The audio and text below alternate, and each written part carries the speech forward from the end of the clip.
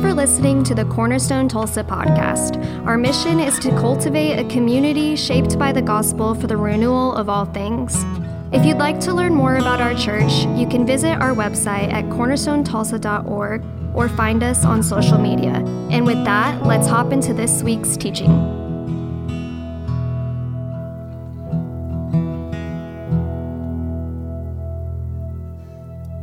Well, here's a shifting gears.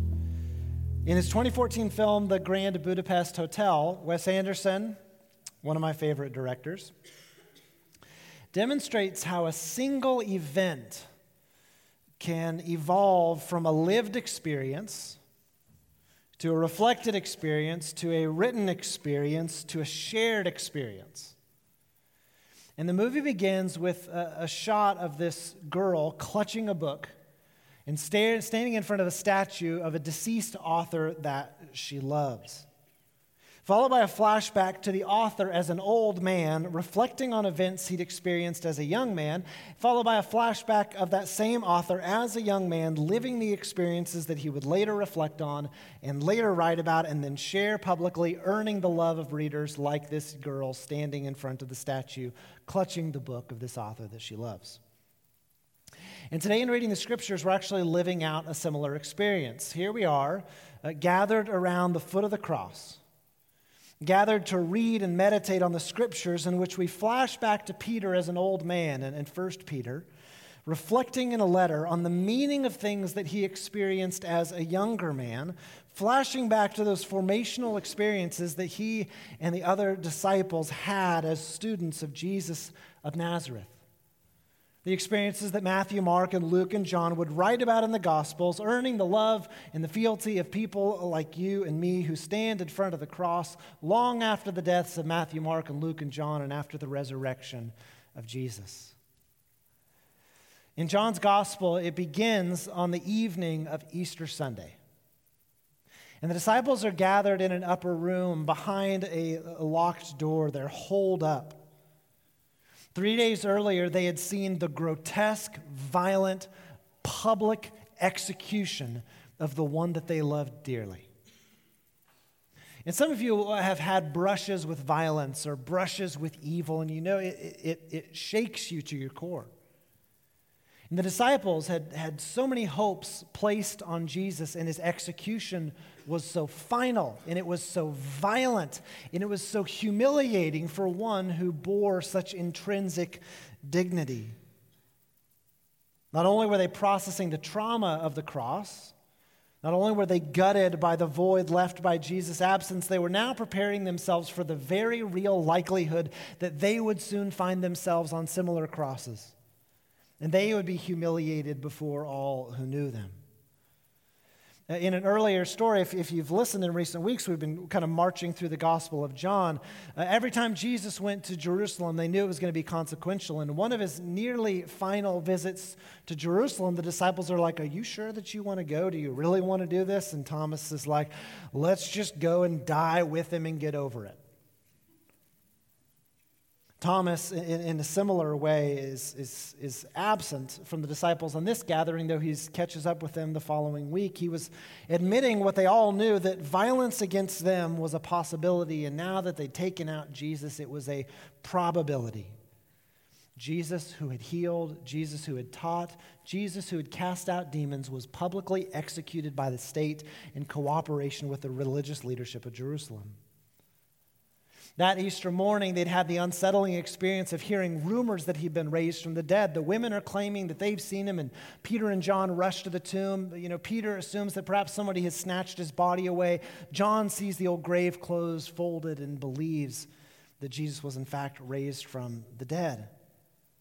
But they were mostly all together that night, without Thomas, without Judas, but the 10 were together when Jesus, with scarred hands and scarred feet, and had the wound in his side, appeared to those disciples, and he said, "Peace be with you." Now, a conversation for another time. The early church understood that Jesus' own resurrected body gave us a picture of the resurrected bodies that we all have. It was a very real resurrected body such that they could touch him. They ate with him. They shared meals with him. They watched him drink like he was a real guy. And also he's like walking through walls. He has a transformed physical body. The church understood this is a picture of the kind of bodies we'll have in the age to come when the dead in Christ rise. And Jesus, the last person they expect, even though he called a shot and told them he would be raised from the dead, appears in their midst and says, "Peace be with you." Pope Leo the Great said, Jesus offers to the doubters' eyes the marks of the cross that remained in his hands and feet, and invites them to handle him with careful scrutiny. The traces of the nails and spear had been retained to heal the wounds of unbelieving hearts, so that not with wavering faith, but with the most certain conviction they might comprehend that the nature that had lain in the tomb was to sit on God the Father's throne. These post-resurrection appearances by Jesus were integral to the faith of the disciples and the early church. They were vitally important, and they established the universal understanding that Jesus was not just raised to new life in the memory of those who loved him. Jesus was not mostly dead and then resuscitated. They were not hallucinating. They were not on some kind of shroom together and had a trippy experience. This was not a ghost sighting, that Jesus was, as a matter of fact, raised from the dead. And it was his post-resurrection appearances that carried so much weight for the early church. John, writing his first epistle, begins in this way. He says, that which was from the beginning, which we have heard, which we have seen with our eyes, which we have looked at, our hands have touched. This we proclaim to you concerning the word of life. We proclaim to you what we have seen and heard, so that you may have fellowship with us. And our fellowship is with the Father and with his Son, Jesus Christ. John is saying to these believers, the stuff that I'm talking about, I touched him. It was real. I heard him. I was in his presence. Paul, similarly, in 1 Corinthians chapter 15, one of the most important chapters on resurrection in the New Testament, talks about the importance of the appearance of Jesus after his resurrection, not to a small number of people. Paul says, brothers and sisters, I want to remind you of the gospel I preached to you, which you have received and on which you've taken your stand. By this gospel you are saved, if you hold firmly to the word I preached to you, otherwise you believed in vain. He says, what I received, I passed on to you as of first importance, that Christ died for our sins according to the Scriptures, that he was buried, that he was raised on the third day according to the Scriptures. And then what happened after that? And that he appeared to Cephas, that's Peter, to the 12. And after that, he appeared to more than 500 of the brothers and sisters at the same time. I think this sentence is pretty important. He appeared to 500 people at the same time. The disciples were not making this up and then trying to convince the 500. There were 500 who saw him at the same time, and most of them are still living, though some have fallen asleep, the Bible way of saying dead. Then he appeared to James, and then he appeared to all the apostles, and Paul says, and lastly, he appeared to me. The church's belief in the resurrection of Jesus was established on eyewitness testimony, on the objective reality that people actually saw him. And if you want to hear a compelling argument for why the resurrection of Jesus is actually the most sensible explanation for what happened, you might read N.T. Wright's Surprised by Hope. Read it anyway. You're going to get like 30 pages in and be like, this is hard. Persevere, and then it'll be fireworks at the end, and then we can have coffee and talk about it. But he talks about in the early centuries, there was a somewhat uniform understanding of what resurrection was, who a resurrection would happen to, how people talked about resurrection, and then all of a sudden, in 7 major ways, there was a mutation in all the ways that people were talking about it. And he establishes this really effectively. He asks the question, what is the likeliest explanation for how a large group of people who like to argue about things would shift to a very universal understanding of the resurrection? Well, it just may be the case that Jesus Christ was risen from the dead. It's the most sensible explanation. You can go read that for yourself. Well, a week passes. We find ourselves on the Sunday after Easter. Thomas is now with the disciples, reunited, gathered again in the upper room. I wish I knew what Jesus had been doing that week. He appeared to them on Easter Sunday in the evening behind the closed door, and then he appeared again. I don't know what you do after you're raised from the dead. What's the first century equivalent of I'm going to Disney World? I don't know what Jesus did. But I bet he had a good time. The disciples are gathered in that upper room, and Jesus again appears to them. And Thomas had been reluctant to accept that it was true. The eyewitness account of these others had not been enough for him, and he said, unless I get to touch him, unless I get to see him, unless I get to hear his voice, I will not believe. And Jesus returns, and he's in the presence of Thomas, and Thomas sees him, and he touches him, and he hears him, and he exclaims, my Lord and my God. Thomas in that moment is saying the very words of adoration and worship that are sung around the throne by the 4 living creatures and the 24 elders in Revelation chapter 5, exclaiming, our Lord and our God. And Jesus says something that I think maybe hurt Thomas's feelings, but it's like in this moment he breaks the fourth wall and he speaks to those of us who are going to read this account later. Jesus told Thomas, because you have seen me, you have believed.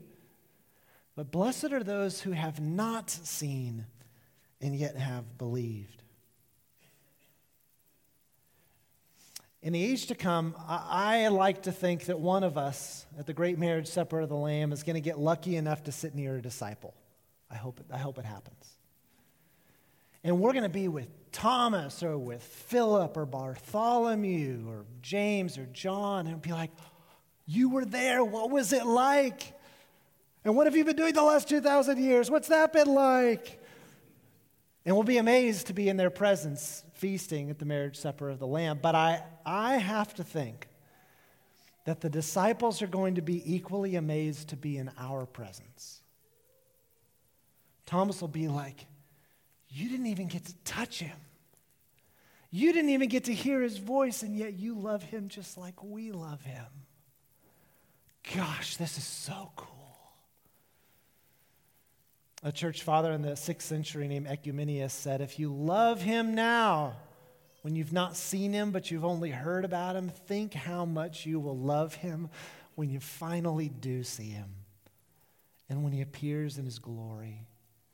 For if his suffering and death have drawn you to him, how much more will you be attracted by his incredible splendor when he will grant you the salvation of your souls as your reward? Already in the generation that followed the disciples, they were amazed that people were coming to believe. The story of Jesus started in Jerusalem as the epicenter of it, but it went out. Jesus said this would happen. You'll receive power when the Spirit comes on you. You're going to be my witnesses in Jerusalem, Judea, Samaria, the ends of the earth. And it's going to the ends of the earth as far as they know it, all throughout the Roman world. And Peter is writing to believers who weren't there when it happened and just amazed. I just love that you love the one that I loved. He says in verse 8, though you have not seen him, you love him. And even though you don't see him now, you believe in him and are filled with an inexpressible and glorious joy. Peter had this experience with Jesus. He lived it, he'd reflected on it, and now he was communicating to these believers, here's what it means. He says in verse 3, praise be to the God and Father of our Lord Jesus Christ. In his great mercy, he's given us new birth into a living hope through the resurrection of Jesus Christ from the dead. He says, we now live in a world where someone claimed they would be raised from the dead, and then they were actually raised from the dead. Don't you see that this changes everything? And for all of us who trust in him, it's like we have been born a second time into this durable, resilient, living hope, because if it happened for him, maybe it could happen for us if we trust in him. He says that we've been given this resilient hope, a hope that death can't kill. He says that as a result of being born again into God's family, we have been made beneficiaries in God's will. He continues, he says, you've been born into an inheritance that can never perish, spoil, or fade. This inheritance is kept in heaven for you. Now, I said last week that the end of the Christian story is not about us flying away from planet Earth to some other esoteric, ethereal place called heaven, but it's about heaven and earth coming together. And so we read in this passage that our inheritance is being kept in heaven for you. It's kind of like how Emily and I secretly hide ice cream in the fridge. And it's hiding behind several versions of frozen vegetables. And we know if we can endure until the end of the day when the kids are asleep, there is ice cream being kept in the freezer for us.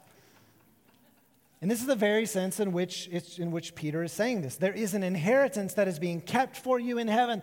And when heaven and earth are brought together, it will come to bear in your life and you will come into your inheritance. To a church that's enduring suffering and persecution, facing some of the social costs of being Christian. Some of them have been kicked out of their trade guilds as a result of their baptism into the church. It matters to them who've been disenfranchised that they've been given a great inheritance in the kingdom of God. And to this church that's enduring the challenge of both believing without seeing and social hostility, Peter continues. He says, in view of all of this, you greatly rejoice, though now for a little while you may have had to suffer grief in all kinds of trials. These have come so that the proven genuineness of your faith, of greater worth than gold, which perishes even though refined by fire, may result in praise, glory, and honor on that day when Jesus Christ is revealed. The church understood. It was in the Old Testament. They talked about the great day of the Lord. The believers in the New Testament understood that there would come a day in history when everything would change. As they were standing there watching Jesus ascend to the right hand of the Father, he disappeared from their eyes, and suddenly two angels are there and present with them, saying, well, why are you looking up into the heavens? This same Jesus who is gone from you will return just as he came. There's a promise, a hope, that on a great day, the great day of the Lord, our faith would be made sight, and Jesus himself would return. What did they understand would happen on that great day? Well, for starters, we will receive our inheritance. I have to think that God is even more creative than we can imagine. You've heard cool stories of how parents expertly planned the inheritance that they were going to give their children such that it was a true blessing and not a burden to them. How much more is the inheritance that we will come into in the age to come when heaven and earth are brought together? I don't fully know what it means, but on that day we will come into our inheritance. One of the central promises of Scripture that Christians inadequately understand is on that day we will receive back the dead in Christ.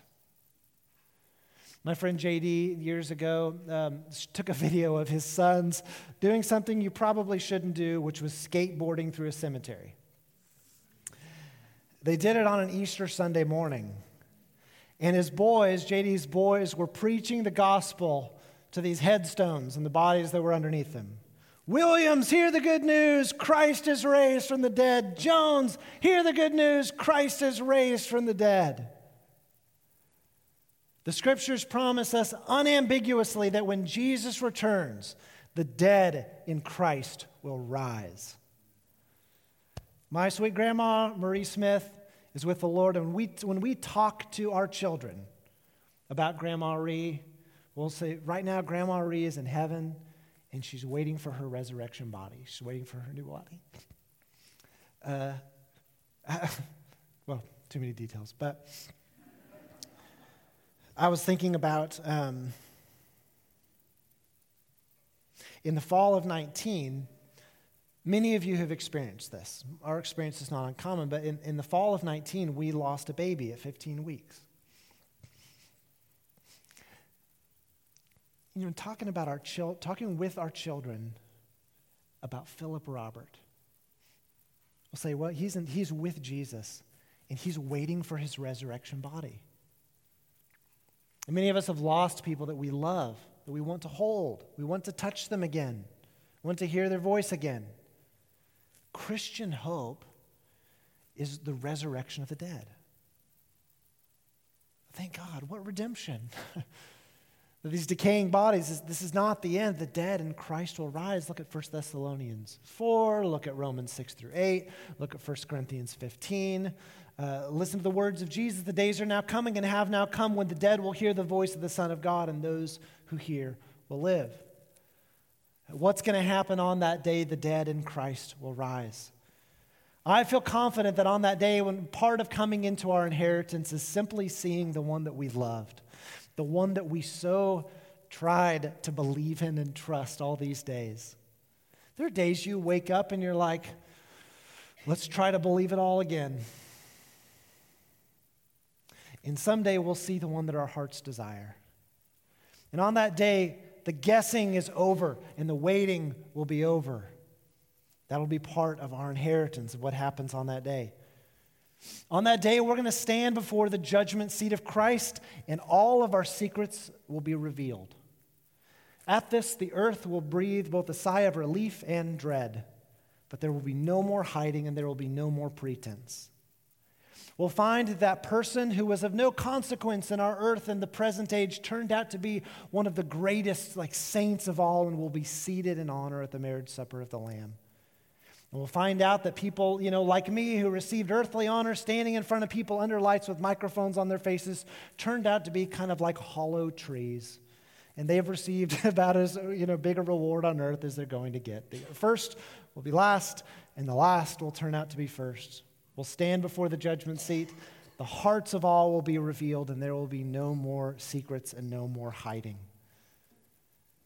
In the age to come, on that day when Christ returns, the deep groanings of our heart for justice, for true equity, will finally find their relief when God himself will be among us as our judge, and he'll judge between the people with faithfulness. Psalm 96. He'll judge between the people with faithfulness. Isaiah foresaw a day when the weapons of war and the art of war would be unlearned and our weapons would be unmade. The only purpose they have is to turn into gardening tools. There will be a day when there need be no more lawyers, no more judges. There will be one judge who rules the earth with faithfulness. I look forward to that day. On that day, the earth itself will be renewed. The glory that was intrinsic to creation before the fall will be restored. Revelation 22 gives us a picture of the tree of life being on either side of a river that flows from the throne of God, and the leaves of the tree will be for the healing of the nations. What will happen on that day? We will feast at the great marriage supper of the Lamb, and we are going to have a grand old time joining in the worship around the throne. Waterdeep has this song. 9 of you remember Waterdeep, where Don and Lori Chaffer sing, "I hope we sit together when Jesus serves the wine, so I can look into your eyes when I taste it that first time. Because I know there's no secrets when you're sitting around that table, but I believe we'll smile real knowingly when we read the label." And it says passion, sacrificed to keep from going crazy. And we'll tip our glasses to the host who used to look so hazy and drink it down all sweet and slow and slip inside his mind and realize as it goes down, this is communion wine. We'll feast at the marriage supper of the Lamb. For the church, for the last 2,000 years, there's been one singular event, one thing that has assured us that we're not crazy to hope for these things, and it's the resurrection of Jesus Christ from the dead, established on eyewitness testimony by the people who saw him, who heard him, who touched him. And then with the coming of the Spirit, the presence of Jesus Christ has been made alive in the church, and it's on the objective basis of his resurrection from the dead. You tend to trust people who call their shots, and Jesus said, I'm going to suffer and I'm going to be crucified, but on the third day I'll be raised, and then it happened. I'm going to believe anything else that he says. He says, I'm coming back, and there will be a great day to come. What do we do with all of this? One, I think that it's wise for us to meditate on the truth of the resurrection and meditate on the truth of what that means. Take the reality of the resurrection and the promises of Jesus to their logical conclusion. Tease out the implications and think, what does it mean that we live in a world in which one person was raised from the dead as they promised? If he was raised from the dead and I believe that, and he said other stuff, well, what would it look like for me to live as if everything he said was the doggone it truth? What do we do with it? Well, we meditate on it. When facing feelings of scarcity or not enough, or we're worried about whether we're measuring up with other people, say, Lord, I trust that you are storing up good things for me. So I'm not going to worry too much about keeping up with the Joneses in the present age. I've got an inheritance that I'm coming into. When we're gripped by grief over tragedy, and there's a sense within us, and we just know this is wrong, and you can't convince me otherwise. We're right to grieve, and we say, Lord, I believe that you are going to make this right. You will not tolerate this kind of wrong forever. When we're saddened by injustice and we see the suffering of the innocent and the vulnerable like our nation has seen in recent weeks, we trust God. I trust that the one who sits on the throne will execute true justice on the earth, and even this you will make right. When we're struggling with those questions that we just can't answer, we say, Lord, I believe that I will see you, and when I see you, it will make sense, because it does not right now. When we're worried about the earth itself, when we're worried about the future of our planet, say, Lord, I trust that you are going to heal the earth that you made and you love. When as from time to time, or sometimes for some of us for chronic seasons, we feel lonely and we feel disconnected and we don't know where we belong, we can say to the Lord, Lord, I believe that I will find my true place of belonging when I feast at the heavenly banquet. When you wake up in the morning and sometimes you're like, man, it's just hard to believe today, and you're wondering if it's all true, and you say, well, I trust that the message of the gospel wouldn't have gotten to me if there weren't something to it. I trust that the first Christians didn't believe for nothing, because people don't do that. And so I trust that Jesus Christ was raised from the dead. I don't have to go back beyond that point. And for each of us, when we all have to consider the reality of our own death, unless Christ returns before we die, each of us are going to die. And when considering our own death, we can say, well, I've already died with Christ, and I believe that he will raise me in his bag of bones from the dead. We can meditate on the truth of the resurrection of Jesus Christ from the dead. I think the other thing that we can do is we can, taking this to the logical conclusion, derive our ethics from our hopes. We derive our ethics, how we are navigating our world, from the things that we believe and the hopes that we're holding on to being made reality in the age to come. Peter said this at the end of chapter 1, ethics and hopes. He said, therefore, in view of the inheritance we'll come into based on the resurrection of Jesus Christ from the dead, with minds that are alert and fully sober, set your hopes on the grace to be brought to you when Jesus Christ is revealed at his coming.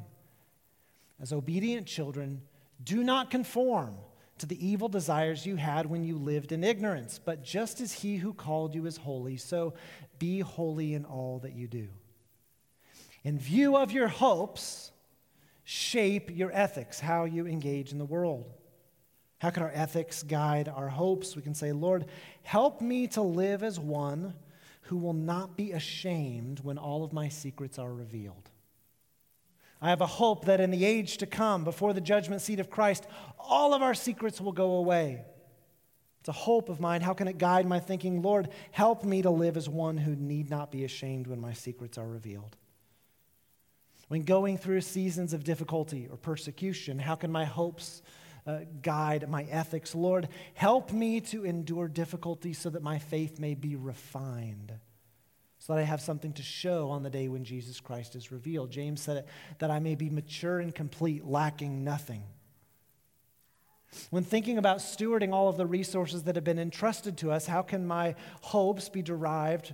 How can my hopes drive my ethics? Lord, help me not to hoard resources, but to trust that you are my inheritance and my portion, and I have more than enough.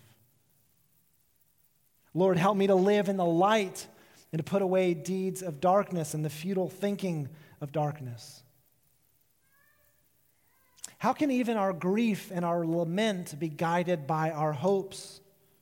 Lord, help me to grieve and to mourn in the light of your resurrection and the renewal and the resurrection of the dead that is to come.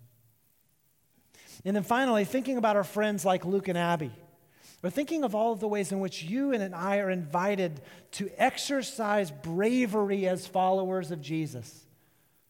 How can our hopes guide our ethics? Lord, help me to live courageously, knowing that for me, the worst anyone can do to me is to kill me, but I've already been crucified with Christ, and I will be raised with Christ in the age to come.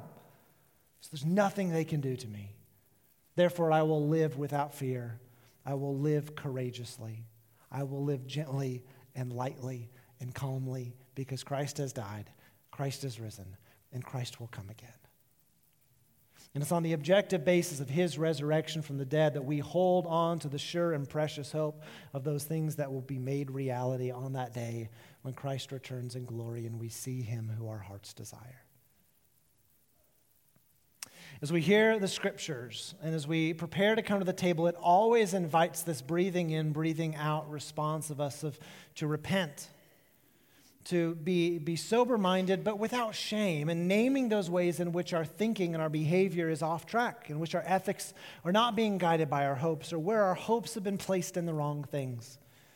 And today, as you prepare to receive communion, I encourage and challenge you to repent, to ask the Lord Jesus to point out those ways in which you're trusting in alternate plans, ways in which your ethics are not being guided by your hopes or your hopes are misplaced. I think there's also, friends, today in a world that's so discouraging and disheartening as ours, the invitation we always need to place our faith again in Jesus, who has been faithful in the past and is faithful now and will be faithful forever, to articulate to the Lord, Lord, as difficult as it can be for me, having never seen you myself, having never touched you like Thomas did, and never having heard your audible voice, today again, Lord Jesus, I place my faith and my trust in you. I put my hope in you that you will make things right, even me. Let's pray together. We're so grateful you listened to this week's sermon at Cornerstone. If you live in the Tulsa area, we'd love to invite you to be a part of our worship and community in person. You can find service times and more information at our website. But wherever you are, may the Lord bless you and keep you. May he make his face shine on you and be gracious to you. May he turn his face towards you and give you peace.